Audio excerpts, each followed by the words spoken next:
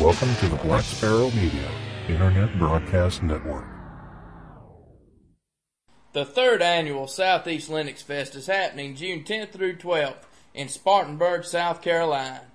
If you've been to SELF before, you know how awesome it is. If you've never been to SELF, you're missing out on one of the truly great things in life. Come to hear informative and entertaining talks from our many engaging speakers on topics from building a community to building a death ray. Come to socialize with your fellow geeks. Come to see a hillbilly deliver a highly technical talk while drunk off his ass. In addition to our normal scheduled events, we'll also have a number of affiliated events this year. We'll be having BSDA certification, LPI certification, training from Puppet Labs, Drupal Camp, and UbuCon, and a Build an Open Source Cloud Day. So come to the Southeast Linux Fest June 10th through 12th in Spartanburg or regret it for the rest of your life. For more information, visit www.southeastlinuxfest.org.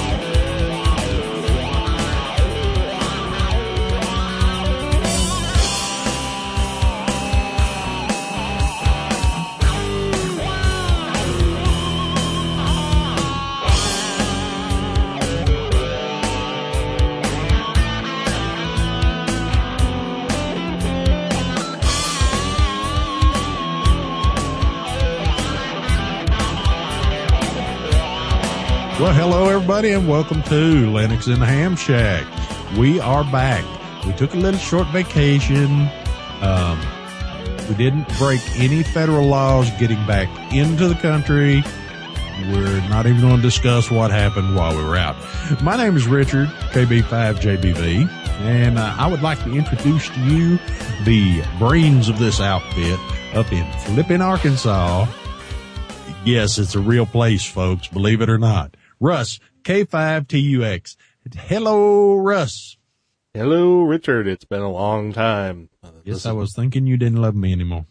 Well, I was thinking the same thing about you, but then there was that whole incident down in Tijuana that we're not going to talk about. Uh-huh. Do not say burro. Hey, man, I grew up in Mesquite, Texas. I've seen way worse than that. All right. All right, moving on. This is Russ, K5TUX, and I'm still alive. I managed to get out of my surgery with all my parts intact and doing pretty good. So that's why we're back and why I wasn't here for a little while and why Richard went off to Indonesia and rented a bicycle and there was some other stuff. Anyway. Don't ask why the Cobra had lotion on his butt. I wasn't planning to. Okay. All right. So we have a show to do. We're on episode number 58 of Linux in the Ham Shack, and thanks everybody for sticking around and waiting for us to get our asses back in gear and put them back here in the chair and get some content out. So we do actually have some stuff to talk about, probably too much. Wow, that many? Yeah, that many. Holy crap. And I guess we'll let you start off with your thing, because your thing's first on the list. We ought to be getting paid. We do get paid a little bit. We'll talk about that toward the end. I'm not seeing no paycheck. Well, yeah, we're not exactly drawing a pension or anything, but there's some money involved. But like I said, we'll talk about that at the end. Okay. So what are we going to do next? Yeah. There's a lot of letters and numbers up there in the Etherpad that you put there a couple of weeks ago, and I don't know what any of them mean, so. I'm looking for it. What do you mean? We talked a few episodes back about Whisper. Yes. And everybody, we got input on it and people liked it and everything.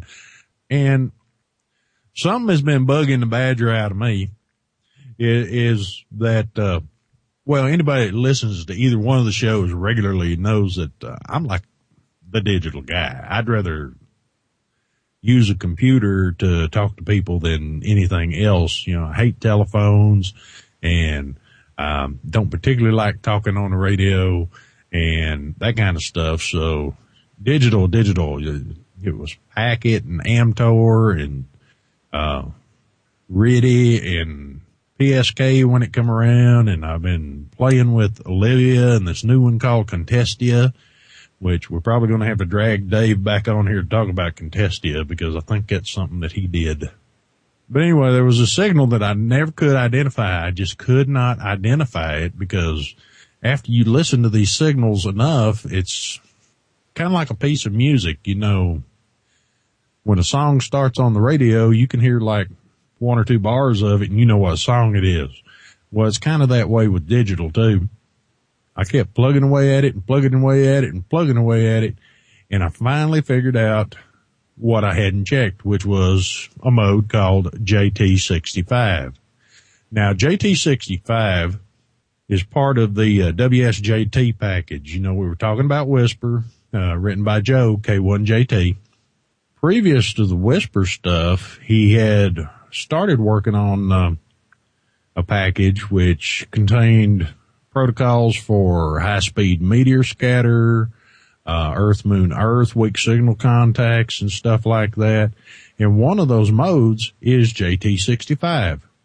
Now, I believe it's 4 variations on that mode now, A, B, C, and D. I would have to go back and check because I was remiss in filling out my notes. But I went over to the website. Now, the good thing is that these guys, I think they're running Linux out there at Princeton because everything I've had to go pull off the servers out there for one reason or another has always had a Linux version. In fact, I don't think there is a Windows program for running JT65, but it doesn't have anything to do with this suite of programs we're talking about tonight. So, JT65. Originally, JT65 was developed for weak signal EME contacts. For you guys that are fairly new to amateur radio, EME. You know how us amateur radio operators like to use these vague and cryptic acronyms. EME. Earth, Moon, Earth. All right. So you could take a little bit of power and less of a setup with JT65 and bounce signals off the moon. Ham radio operators been doing it for a long, long time. I got a question for you, Mr. Ham radio operator. What? How do you know you're bouncing a signal off the moon as opposed to doing it some other way? Don't ask me. I've never worked moon bounce. Oh, well, you're talking about moon bounce, and I thought no, actually, I'm talking about JT65. Well, okay. Well, the benefit is that some folks have taken this and started using it with standard skywave propagation. SKIP. They've started using this for skywave propagation, weak signal contacts on HF via ionospheric skip or ionospheric propagation, sporadic E, that kind of stuff. Even transequatorial, and we'll talk about that in a minute. You're able to run a really, really weak signal. And once again, we're back to this radio that'll only crank down to 5 watts over here, even though I got the audio cranked back a little bit. You can't crank it back too far. We discussed that before. So I went over to Princeton and I got the package, brought it over to the computer, and it is far easier to install than the Whisper software. All I had to do is take a look at the documentation, put it in the right directory, unarchive it, and hit the go button, and it was up and running. Now, I don't have any pictures here to show y'all. Well, I do have some pictures, and I'm sitting here holding them, but you can't see them. So, we will enter Richard's Theater of the Mind, and I will try and explain it to you. In the JT65 user interface, you have one screen, which is kind of like a big square waterfall in PSK, and it will show you the signals within the range that you're monitoring with your sound card. and it gives you the ability to click on those signals to get lined up on them. Now, the other screen, the main interface, is a place where you're able to see what the signals you're receiving are saying, allows you to set up your text for transmission, and that kind of stuff. It's pretty simple, pretty bare bones. However, it's quite effective. Now, one of the things that makes this mode work so well is that it repeats the same information over and over and over, and until you switch in to the next set of message or the next message. Your standard contact consists of about a 7-minute exchange. That is the fastest you can have a contact. If everything's clicking, you're both hearing each other just fine and everything else, it's going to take you 7 minutes to make this happen, because this is not a rag chew mode. This is a get in there, get her done, and get out kind of thing, which for you contest guys, you probably like it. Rag chewers, I would suggest you stick with one of the modes that Dave's been introducing in FLDigi. Okay, so what ends up happening when you're having a contact is that you can either initiate a contact, or you can, as with any other mode, find somebody who's calling CQ and contact them. In the case of JT65, it's set up where the different stations transmit at different times. This is one of the things that's really a priority when you're running JT65, is to make sure that your clock on your computer is accurate. One station will signal it's a 2-minute interval back and forth. 2-minute interval. And they call it on the 0 and on the 1. And what they're talking about is the minute at the top of the hour would be 0. 1 minute after the hour would be the 1. The second minute after the hour would be 0 again. And the transmitters work back and forth that way. Now, in the case of initiating a contact, you're the one that's in control of when you transmit.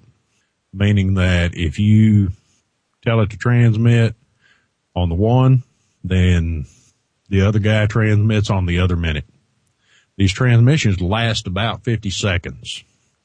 And considering the small amount of information that gets passed in that 60 seconds, you would probably think that's way too long. It's not a fast mode. It's not going to be something that people are going to be moving NTS traffic with in a hurry. However, you transmit, then they transmit, then you transmit. That extra built-in 10 seconds gives you enough time to see if you copied their transmission. If that's the case, you're able to move on to the next part of the contact. Now, contacts are pretty standard. For at least the guys that have been around for some time, it's call sign, signal report, location, and once that information is passed back and forth, then you tell each other 73 and you're on to the next contact. Now, for some of you guys, this may sound kind of boring. The guys that would work this kind of thing are kind of like the ones like myself, and I think even Russ would enjoy it, because we're the same guys that want to go out and play with this whisper program, because we want to see who is hearing us and where. And you would think that there's not a lot of folks doing this, but if you listen to 20 meters, a little bit up above where the PSK is, you'll hear these signals in there. And for a long time, I thought they were WeatherFax or something else, but it turns out that it was JT65, and it's been going on for some time. One of the things you also need to take into account is it doesn't hurt to have a pretty good antenna. Now, all the contacts I made were done on a G5RV at 30 feet in the air on 5 watts. And on my first outing, in 15 minutes, I worked 10 stations, because we got in there, did the contact, and got out. The thing that's kind of amazed me is that we did it on 10 meters with the band completely dead. Now, most of these guys were in the U.S. I think I may have picked up one that was in Europe. On 15 meters, about a half hour later, I picked up 5 contacts in about a half hour because there weren't as many signals on the band. But it turned out that one of them, and here we go, kids, we were talking about transequatorial. One of them was in South America. I think it turned out to be 2,000 or 3,000 miles away. When and if the bands start opening up, this thing is really going to be happening. It's really going to be something that y'all might want to check into. So let's back up a little bit and make sure we got everything that is in our list covered. WSJT and Whisper are both developed by Joe K1JT over at Princeton. And y'all need to go check out some of the stuff they got going on over there. Also, the best guide that I found when I was looking to try and find something that would explain it to someone even as dense as I am, somebody that is so hard to get concepts across to as I am, is a website called the Complete Bozos Guide to HF JT65A by Andy K3UK. Now, the website I found was actually a hosted version of this. I never did find his actual website, but this one will have all the pertinent information. It is the one I actually sat down and read through before I got started, and it hadn't been updated in quite a while. But all the information there, I didn't find any information there that wasn't pertinent. And that would be at, here we go with these crazy URLs again, www.pet2pe.eu/on_HF.html. Now, for all of you that are scratching your head right now and looking for the button to rewind the thing or back up so you can listen to that again, just go to lhspodcast.info. The link will be in the show notes. Bill is signaling in the chat room right now that he has it. Y'all go on over to the website and take a look. So, Russ, have you spent any time messing with this? No, as a matter of fact, I haven't. But what I have been doing while listening to your explanation is reading the Big Bozo's Guide or Complete Bozo's Guide to HF, JT65A. And it's very informative. One of the things I noticed is how similar the Whisper protocol is to this. How you have the time to transmit, the time to receive, the short bursts of repetitive data, et cetera, et cetera. So it's no surprise to me that when you look at WSJT and its basic, its component parts and JT65 and Whisper, that they're all very similar. And I think I would like to try this mode. It looks pretty cool because while Whisper is neat and you can, see those propagation maps and everything like that, you're not actually having a real QSO. You're just seeing who can hear you. Whereas this is actually, even though it's sort of just brag taping over and over and over again, at least you are making an actual contact. So I think I'd like to try that. And since I've never made a contact on 10 meters ever in my whole life, that sounds like it's something worth trying. Well, as bad as 10 meters is, I wanted to go and see what the highest frequency I could actually make a contact with this thing was. Don't get me wrong, the band was completely dead. There weren't any signals on any portion of the 10-meter band that I could find other than birdies and stuff, because I scrolled all the way to the top and all the way back down to the bottom, and the only signals on the band that day were the WSJT signals, or the JT65 signals. And also, there for a while, when I first got back on the air back in 03, 04, I played with the meteor scatter portion of the WSJT suite, and I never actually made any contacts with it because I just kind of ran out of time and moved on to something else. I'm actually glad that getting with the JT65 has brought me back to that piece of software because I intend to explore it a little more fully, especially since my HF rig also has 6 meters, 2 meters, and 440, and I got a dual band antenna that's not hooked up right now that I'm gonna run a cable around to where the HF rig is and get that all set up. So, one more thing I want to mention is that after you complete or finish using the Bozo's Guide, the documentation in JT65 for a piece of software that runs primarily on Linux, it has very good documentation. Now, we know that's a relative thing, but any question that I couldn't get answered at this website that I was talking about, I was able to get answered through the documentation. But don't just go to that website. Go check out some others. You know, this mode's been around a little while, so there's probably not a lot of newer information except possibly what's in the documentation. I think I've probably beat that one about to death. You know, that ought to get us through at least one segment. So you got any more to say on JT65, Russ? Not really. I'm just fascinated by this documentation, the complete Bozo's Guide to the mode, and looking at all the screenshots of the different waterfalls and the signal reporting and all that kind of stuff. And it's making me want to go play with it. One thing I will say, don't use the standard set of messages that pops up when you first start up. There's a way to switch over to a second set of messages. Use the second set of messages because people get mad at you if you don't send them a signal report, and it doesn't happen when you use the standard messages that come up when you first bring the program up. Okay, so anybody in the chat room got any questions before we move on? This is when we need the Jeopardy music playing. Okay, it looks like we have no questions from the chat room, so you guys just kind of kick back, rest a minute, enjoy yourself, run down the hall, go out in the yard and scream like a chicken. Oh, wait a minute. Screaming chickens?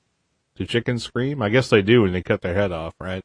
Actually, we have this old ritual down here in Texas. You strip all your clothes off, you get a chicken, you run out in the yard and wave it over your head and scream. That's how you promote your local football team.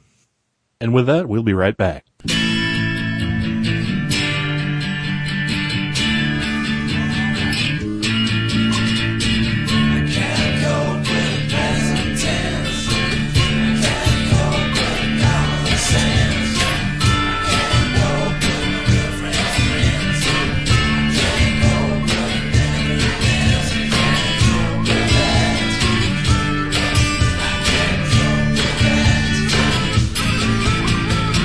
I can't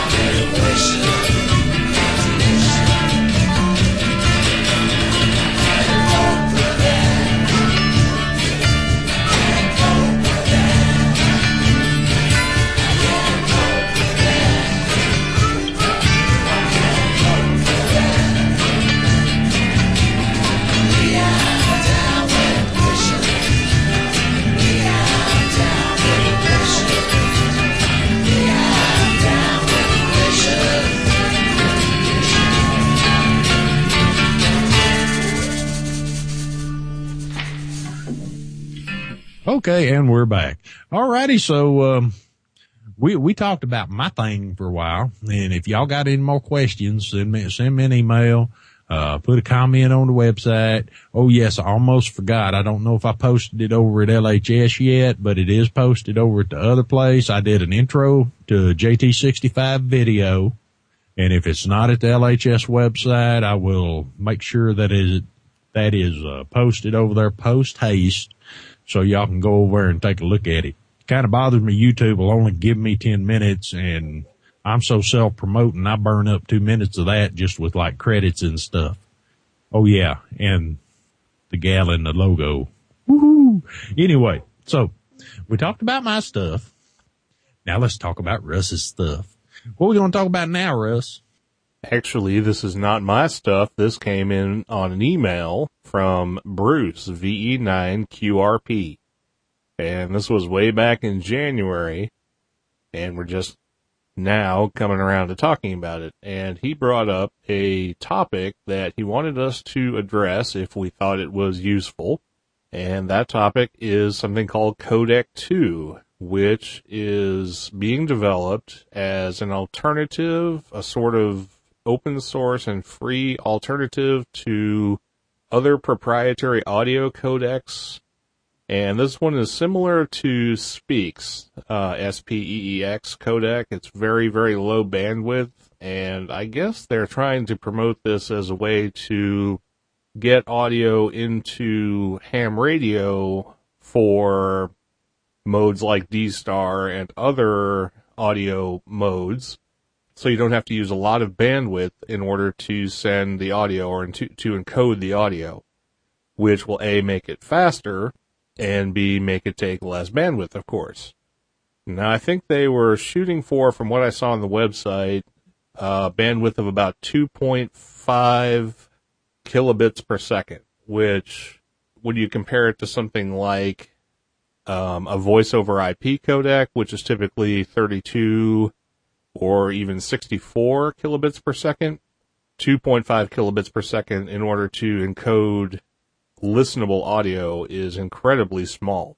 Now, there was a website that he referenced, or that we found, that had all the information on downloading Codec 2 and installing it and encoding audio, which goes inside of a WAV container as Codec 2. Now, he even sent us a link to this file, which is a clip of our episode 53 encoded in Codec 2. Now, I don't know if this actually works anymore, but we're going to try it here.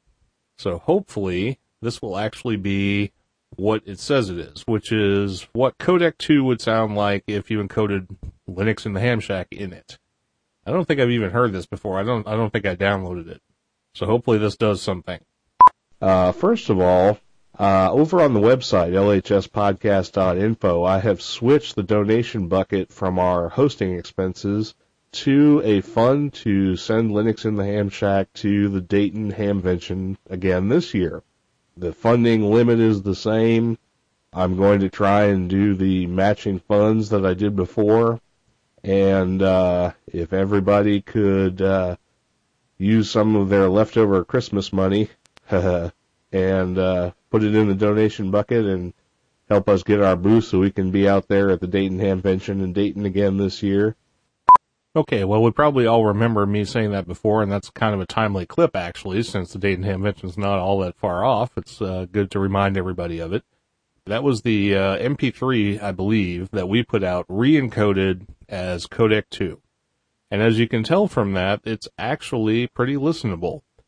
It sounds a little robotic, a little digital to me, but it came out pretty good as far as I'm concerned. So this is kind of an interesting project, and I have a little bit of a summary here that I'm going to read off the website, so you can sort of just summarize what the Codec 2 project is all about. But do you have anything to add before I do that, Richard? Well, actually, I just want to make sure I've got a lot of stuff to say about this Codec 2. I just want to make sure I put the right information in the right place.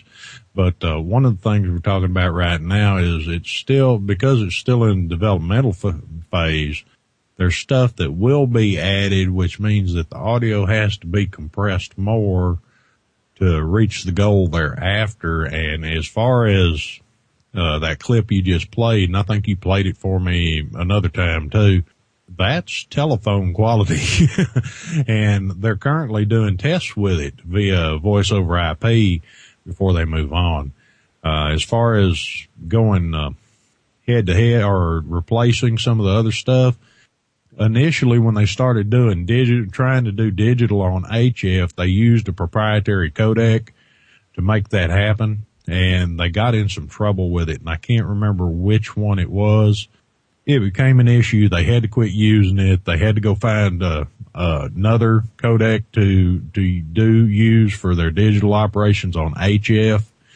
Now everybody's screaming and hollering about the AMBE chip that's in all these D-Star radios. Codec 2, one of their goals is to be able to retrofit these D-Star radios with Codec 2.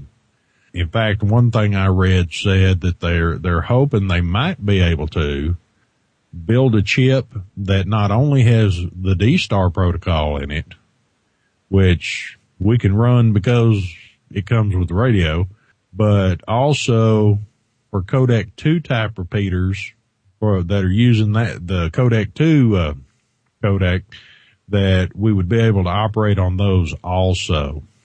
Okay, if you go to the codec2.org site, there's a lot of information about it, but where I found the most interesting and useful information about Codec 2 is at a site called rowetel.com. That's www.rowetel.com. That's where you can actually download the application. Well, it's not really an application, but you can download the source code of the codec. And there is scripting in there that uses some of the SOX Linux utils, or the SOX GNU utils, I should say, SOX.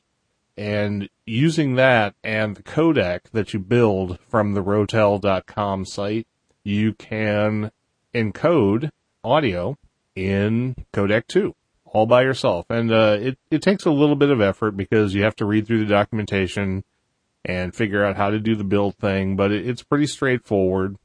The scripts are set up so that they make using the SOX command line easier if you actually wanted to try this out for yourself. And I have tried it myself here, and we have our little badger thing that I put over Richard whenever he says bad words and nasty things about people. Right. And I encoded it as a WAV file in PCM format, which is standard, and then I encoded it as a WAV file using Codec 2, and they do sound a little bit different, so let's see if I can get this to play, and you can kind of hear what one sounds like and what the other sounds like. This is the one that's encoded in a regular PCM formatted WAV file. Badger. Okay, sounds pretty good. Now here's mushroom. Yeah. So here's the one that's encoded with Codec 2. Badger. So as you can see, it's a little more robotic sounding, but of course this codec is in alpha development, so it's certainly not perfect yet, and they're definitely working on the encoding. But yeah, I mean, one of the things they're planning on adding, which will cause it to be even smaller encoding. I mean, they have to make what they have to make room for is they're planning when you take something off a hard line and put it over the air, you need some kind of error correction. And they're going to try and squeeze and some sort of forward error correction into it so that it'll work more efficiently on the air. Right, and that's definitely something that's going to be needed for over-the-air communication. I mean, you have error correction built into the TCP protocol when you want to send something via voice over IP, for example. But when you're doing something that's involving raw audio over the air, you need to incorporate error correction into the sound protocol because there's no underlying. Well, there is with D-Star. D-Star has its own protocol, but if you're just doing something else, you have to build in the error correction into the audio. So that's one thing that differentiates Codec 2 from something like Speaks. and other sound projects that are out there. The other thing is that Codec 2 is supposed to be entirely free in the Libre sense, completely open source and completely patent free. So they never have to worry about future patent encumbrances and stuff like that, which, D-Star has the AMBE chip problem, and a lot of other audio codecs have their own patent issues. So that's where Codec 2 is sort of taking us. And I heard you start to comment, so go ahead. Well, no, I was just going to talk about the error correction for just a second. I'm not real up on it. I bet if we were able to dig down in there, we would find that the error correction on D-Star is standard FEC. And like I said, I'm not up on that. I may have to contact Pete Lovell or even Craig Green over here in Mesquite and find out they are way more into this than I am. But it's nice to have these guys that are really playing with the D-Star, or really got their hooks off in the D-Star when you need to ask them a question about something's going on with it. Well, there you go, trying to give out accurate information again. I don't know what's wrong with you. There you have it. We cannot have accurate information on this show. Well, we try. You try. No, you just said you tried too. You were actually going to do research. Well, no, all I got to do is pin one of them down for coffee. Well, that's kind of research. There's a little bit of legwork involved. All right, so I'm not sure that I had anything else to say about Codec 2. It's an interesting project. You can tell from the audio encoding that I did that even though it's in alpha stage, you can go to the sites that we mentioned, which will be in the show notes, download the encoder, and make your own Codec 2 files if you want. And since they are contained in a WAV container, you can use Codec 2 to encode a podcast, for example, or anything else that's a WAV file. And, your standard players that know what a WAV container is will be able to play it, even though it's Codec 2. So that's pretty cool. And if anything else has anything to say about that, then I'm sure we'll hear about it in feedback. But I definitely want to thank VE2, or was it VE9 QRP, I think it was, for sending that along and giving us an interesting project to look at and something to talk about. Yeah, and I'll tell you what, folks, y'all go over and check this out. These guys, it is an open source project. They need help in lots of ways, including the donation end, but not just there. They need help in other areas, getting this thing going and keeping it going. I'm happy to see it, mainly because I'm tired of hearing people gripe about D-Star.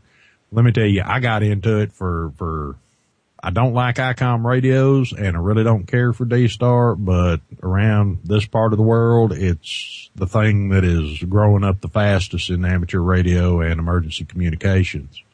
But if this thing pans out, and I will be happy to see it do so, as long as it doesn't make my investment in these other radios obsolete, I am way on board with it. Way on board with it.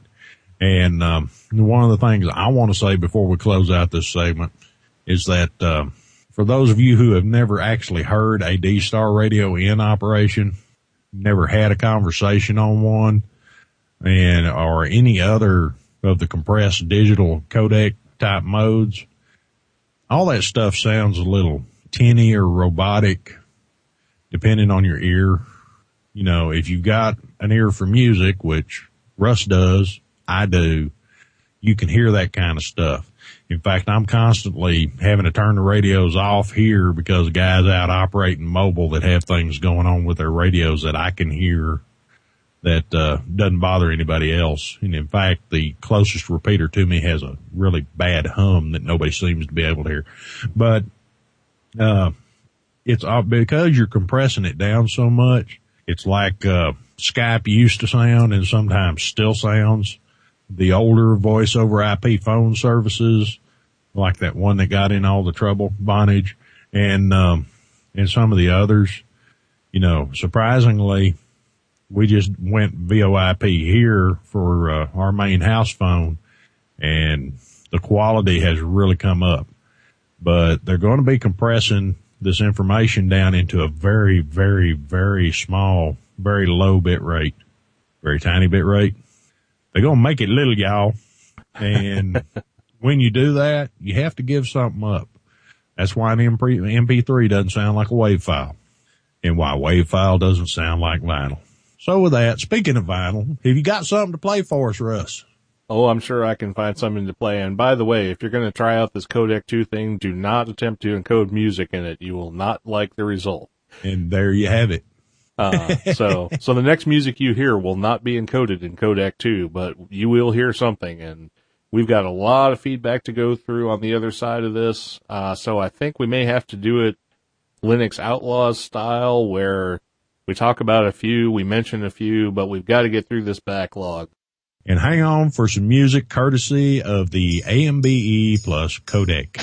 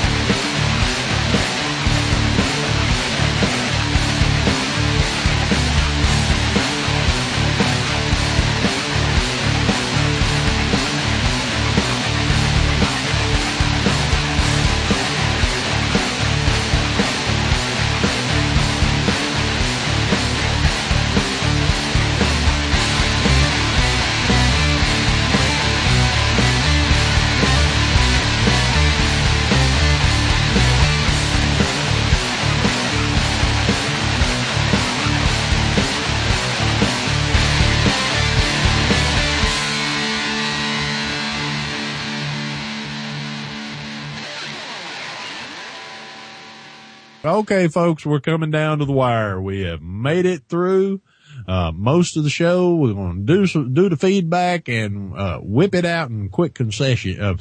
Concession? What the hell is that? Quick concession? I don't know. It's like a speedy food cart. Take 3. We're going to whip it out in quick succession and get on out of here. So, all right. Who's first up in the batting order, Russ? Well, first up in the batting order, we're going to take care of the donations that we got. And we want to thank everybody who has donated to our Send Us to the Dayton Hamvention Fund. The most recent ones we got were from Dan W., Matt M., Andrew H., and Paul G. I think you all know who you are. We thank you very much for your donations, and we will be at the Dayton Hamvention, North Hall, booth 131. So we hope to see everybody there who can make it out. Now, did you have another one that I didn't have? No, I think that's all of them. All right, then why don't we whip through any Google alerts that came up, and then we'll talk about some feedback. Ain't got no Google alerts. Go ahead. Okay, well, we have a link that came in as Google alert from N2ENN. That's Jim. He linked to us over there on his website. So there's one. What else do I got here? We are linked to by the panhandlearies.org group. And I can't remember if that's the Texas Panhandle or the Oklahoma Panhandle, but it's one of the two. What about the Florida Panhandle? Oh, I forgot about the Florida Panhandle, but it's not them. I know it's one of the two here in the Midwest. Ah. So we got that one, or at least I got that one. What else we got here? Oh, I want to mention the Damon and Penguin Oddcast, because he's a listener of the Linux and the Ham Shack podcast, and he does his own show. He's known as Reg Exorcist on the IRC. And he does some of the Podnuts podcasts, and he's also on Linux for the Rest of Us, or Linux Basics. No, it's Linux Basics. He does that one. And he has the Damon and Penguin Oddcast. He talks about BSD and Linux and all that kind of stuff, and he linked to us. So thank you very much, Reg Exorcist, for that. And if anybody's interested in some more technical Linux BSD geeky stuff, go to the Damon and Penguin Oddcast. See how fast we can get through these when we try? Yes. Yes. Okay, I have... Short and concise. Yes. KE2YK, Gary, has syndicated our podcast feed on ehamstore.net. And I think that's also ehamstore.com, which is really cool. So he's letting everybody know about the episodes that we put out. And if anybody goes to ehamstore.net, they will see our 3 latest episodes right there with links to our audio content.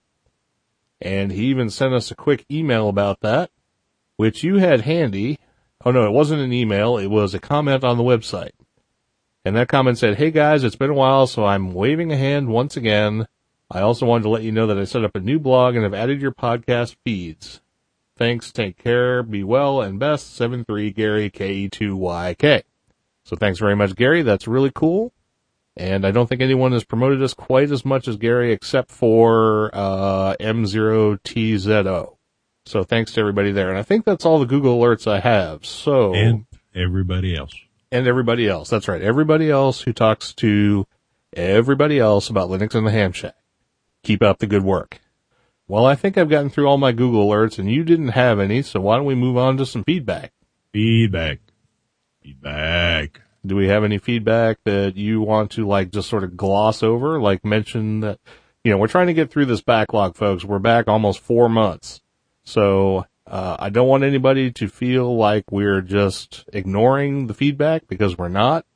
But some of these are just kind of like little frilly comments, and we will recognize that you sent us some feedback, but we don't really have the time to go into our usual absurd depth about everything. That's right. If we're going to go in depth on anything, it's, I don't know, probably a gallon of ice cream. However, the one I have here, I think is most important, comes from who? Comes from Bruce, V9QRP, Bruce, up in V9 land. You're not going to read that whole thing, are you? Huh? You're not going to read that whole thing, are you? We talked about Codec 2. Yeah, Bruce is the guy that gave us the Codec 2 information. Ask us about talking about it and running it. And there's some links in here. Y'all will find them in the show notes because I'm going to give them to Bill. And they can go over and take a look and everything else. How was that for quick and concise? That was very quick and concise. But thanks very much, KE9QRP. VE9QRP. He's a Canadian. And I didn't know you could, no, I guess you can always get, vanity call signs in Canada, right? I think so. I don't know. That's interesting. But anyway, I don't think he got VE9QRP by accident. Anyway, thanks, Bruce. Bruce, right? Yeah. Yeah. Okay. So moving on. Let me do this one real quick. This one's from K1OIK. That's Bert. He made a humorous comment about the drawing on the website for Fumbling Your Foo Dog, which isn't actually a drawing. It's a piece of clip art that I found on the internet, and he thought it sounded like, or he thought it looked like a portrait of me. Haha, very funny. Anyway, thanks, Bert, for writing in. We appreciate it. How dare you? How dare you? How dare I? What? How dare he besmirch the looks of that foo dog? That was a good looking, wait a minute. You know I love you, man.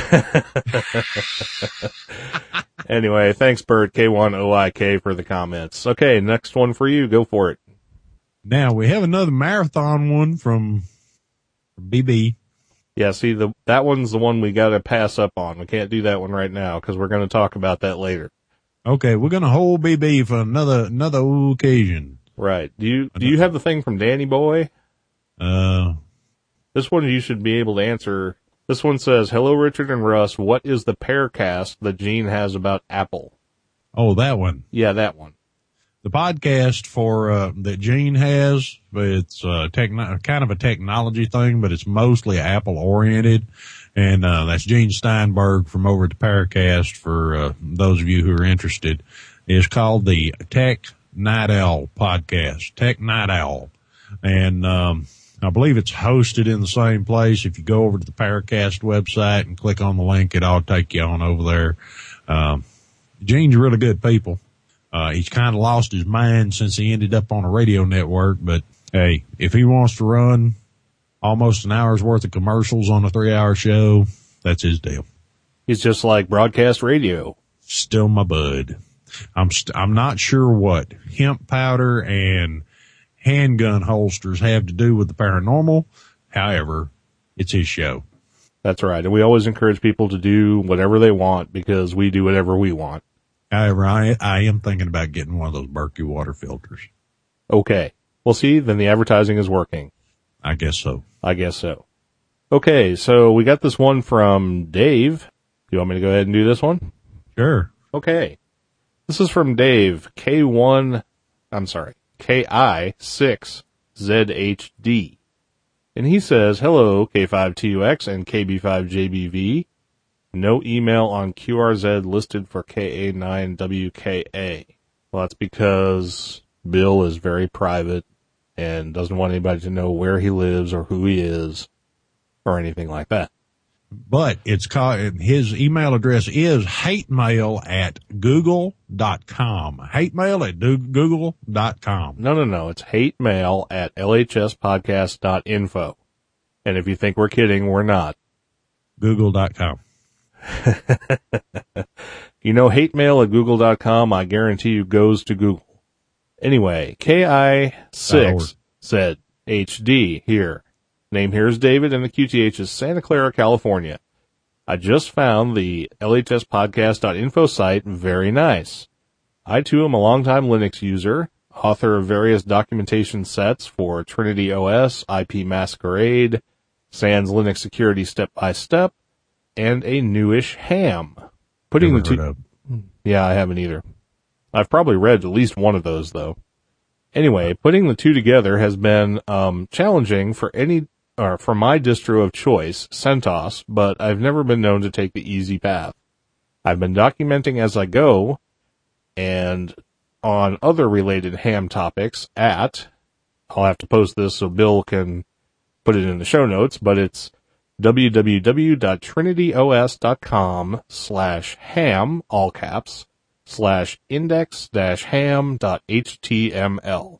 No doubt the website needs a facelift, but it's not the content that matters. Anyway, thought it might be interesting URL to some of your readers and might spark some other topics for the site, etc. By the way, on the lhspodcast.info/about link, there aren't any email URLs for the three of you. I understand that your group might prefer everything to be on a blog, etc., but offering email as an alternative mechanism to being lost in the long thread on that page is always good, in my humble opinion. PPS, I need to look, but have you covered Trusted QSL on Linux? I have 1.10 running today, but 1.13 is not compiling. Tried contacting all three Hams's sf.net email addresses listed on the SourceForge site, and all three bounced. That's from David, KI6ZHD. Okay, well, there's a couple of things there we need to address. First of all, no, there are no email URLs on the website, and I probably want to keep it that way. If you listen to the show, you know what our email addresses are. And, of course, Bill's is hatemail@lhspodcast.info.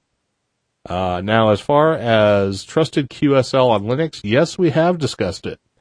And I just don't happen to remember what episode we discussed it in. We did talk about Trusted QSL because I talked about my problems with Trusted QSL under Linux, and we discussed how I got things working. I just don't remember what episode that was. Now, I could probably search our own website for Trusted QSL, and it will tell me, so let me do that. It looks like it might have been episode number 46. No, I take it back. It was in episode number 43. 43 was the original episode we talked about Trusted QSL, but there's also an additional reference to it because of feedback in episode number 46. So if you're interested in Logbook of the World and Trusted QSL, check out episodes 43 and 46. This one is from Leif, KC8RWR, although he's American, so he probably pronounces that Leaf. This is a comment that is actually directed to OZ1AKN, who submitted a previous comment, and KC8RWR's comment to OZ1AKN's comment, to make things complicated, is, if you have a machine with Linux and only Linux on it and you want to add Windows for dual booting, you don't absolutely have to remove Linux and start over. Assuming that the Linux partition is or not completely filled, you can shrink them using gparted, then you can create a Windows partition in the space that's freed up and install Windows. If that doesn't work, another option I have used is Partition Magic, but that is a non-free commercial program which has been discontinued, all three of which are reasons not to use it. If you can get a hold of an old copy of it, that might work. In any case, if you try resizing your Linux partition, I would definitely recommend anything on your Linux partition which is worth backing up be backed up first. That pretty much goes without saying anytime you make radical changes to your system. My favorite option, though, is just to grab an old hard drive nobody's using, install it, and install Windows on that.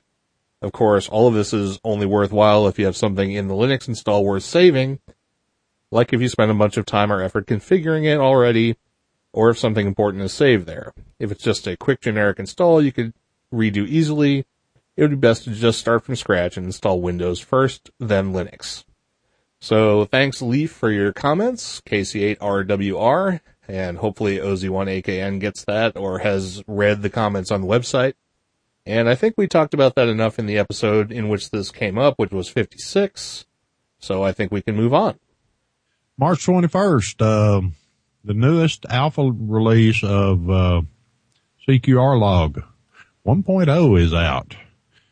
They posted that over on the wherever the hell it is, Linux Ham news group. And I wanted to get that in earlier, but I didn't. And there will be a link in the show notes. I'm sure there will if there's a link to be had. Yeah, I'm working on that right now.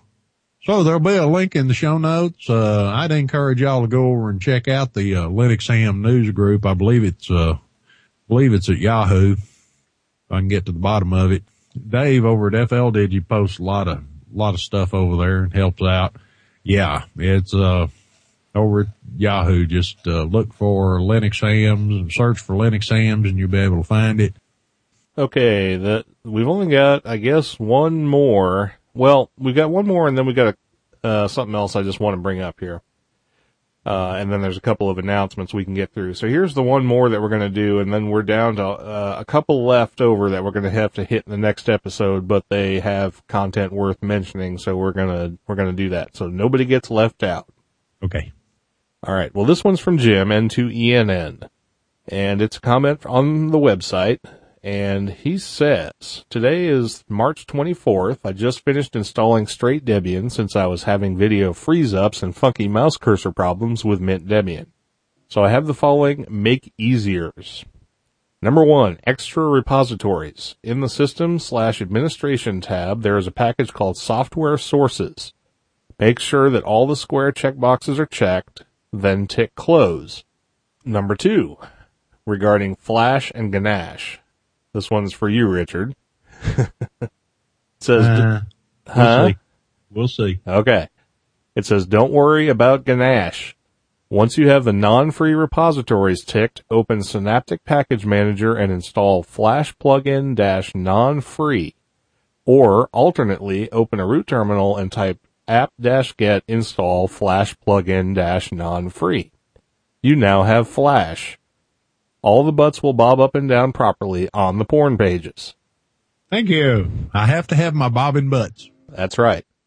And so you don't have to worry about Ganache because I believe it either uninstalls it or it makes the Flash player, the actual Adobe Flash player, primary. So there you go.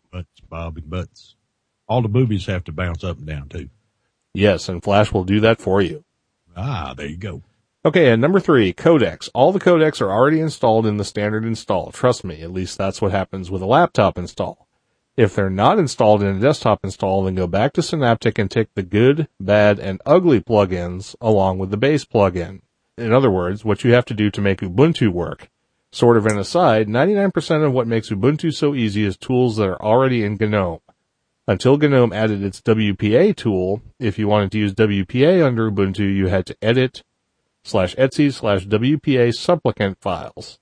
That's why I was using PC Linux OS back in 2007. Drake Tools had a network setup wizard that would automate the WPA setup. That's a little tip for those people who are using WPA encryption on their wireless networks. Well, Mint Debian and Ubuntu and some of the other newer distributions make doing WPA configuration pretty easy. Those are some pretty good tips, and there you go. Just remember to apt-get install Flash plugin-non-free. All your porn are belong to us. Apt-get and install all the pornbuttbobbing.net Flash thingy. Got it. Yeah, there should be a meta package called, like, Make Porn Work or something like that. Yeah. Or Batman and Bobbin Butt. Exactly. So anyway, thanks for that comment, Jim. That was N2ENN commenting on the website. We really appreciate it. Hell, I'm going to keep that one. I might need that. Yeah, you might want to put that one in your technical tips something. Tech tip Bobbin Butt. Got it. Exactly. .net. Okay, this is something I got from one of the clubs that I belong to. A member of the club sent this to other members of the club. So this really didn't have anything to do with Linux in the Ham Shack specifically, but it was kind of interesting, and I thought other people might be interested in it. So here's what he says in this email. For your information, I have a Trip Lite power supply to repair, and I got on their website and looked for a schematic. They didn't have one, so I filed a tech support request asking for one. Here is their reply. Thank you for your recent inquiry. For proprietary and safety reasons, we do not release Trip Lite product schematics and service manuals. If you are experiencing an issue with one of our products, we will be happy to assist you in troubleshooting any external problems with this product. Please reply with history to information, etc. Thank you for choosing Trip Lite. And then he replies, or he comments, of course I was not impressed with this answer, so I sent them this reply. Thanks anyway, I'll stick to Astron power supplies and recommend them to my friends. They come with schematics.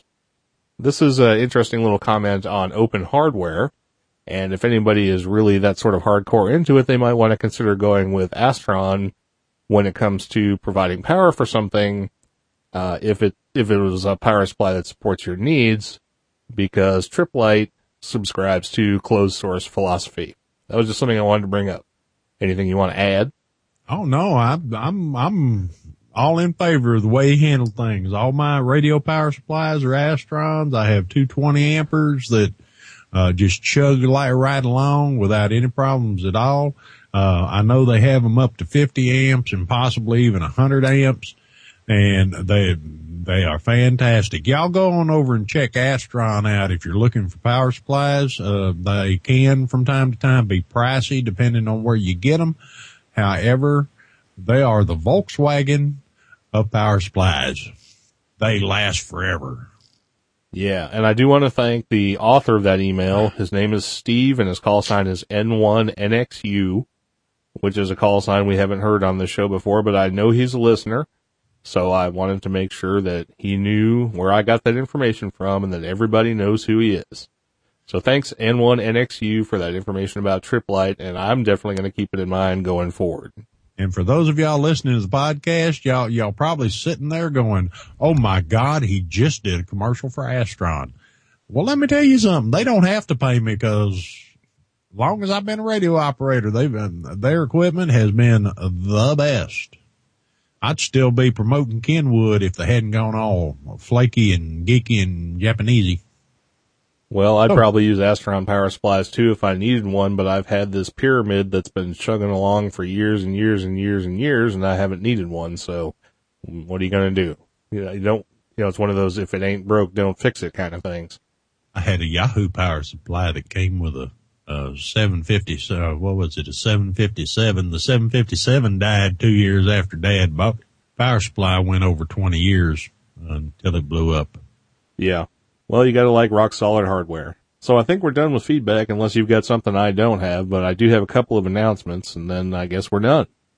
Well, we have one from KF6 EFG, asking about Indiana Linux Fest. And I don't know if this thing come through Twitter, Identica, what the hell went on with it, but, let's see, it says, Russ, we met at Indiana Linux Fest and I was wondering if you could send me a copy of your presentation. I really enjoyed the presentation, discussion, and would like to comment further on it. Saturday was a blur, and I would like the presentation slides to refresh my memory.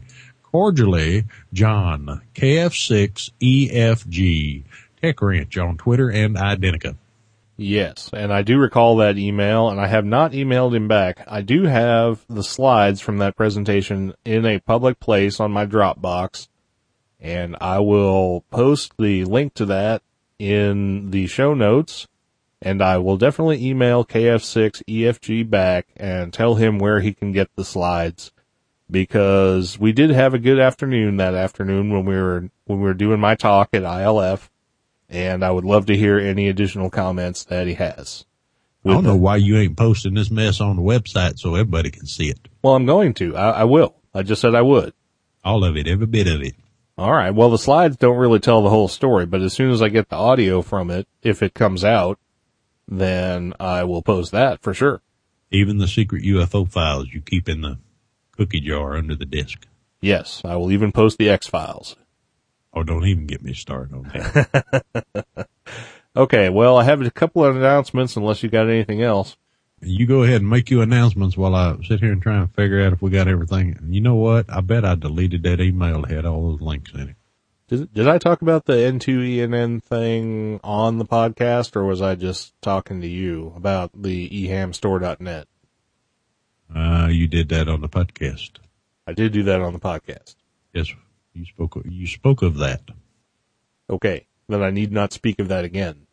Okay, so that means that since I don't have to talk about Jim N2ENN again, then I only have one announcement.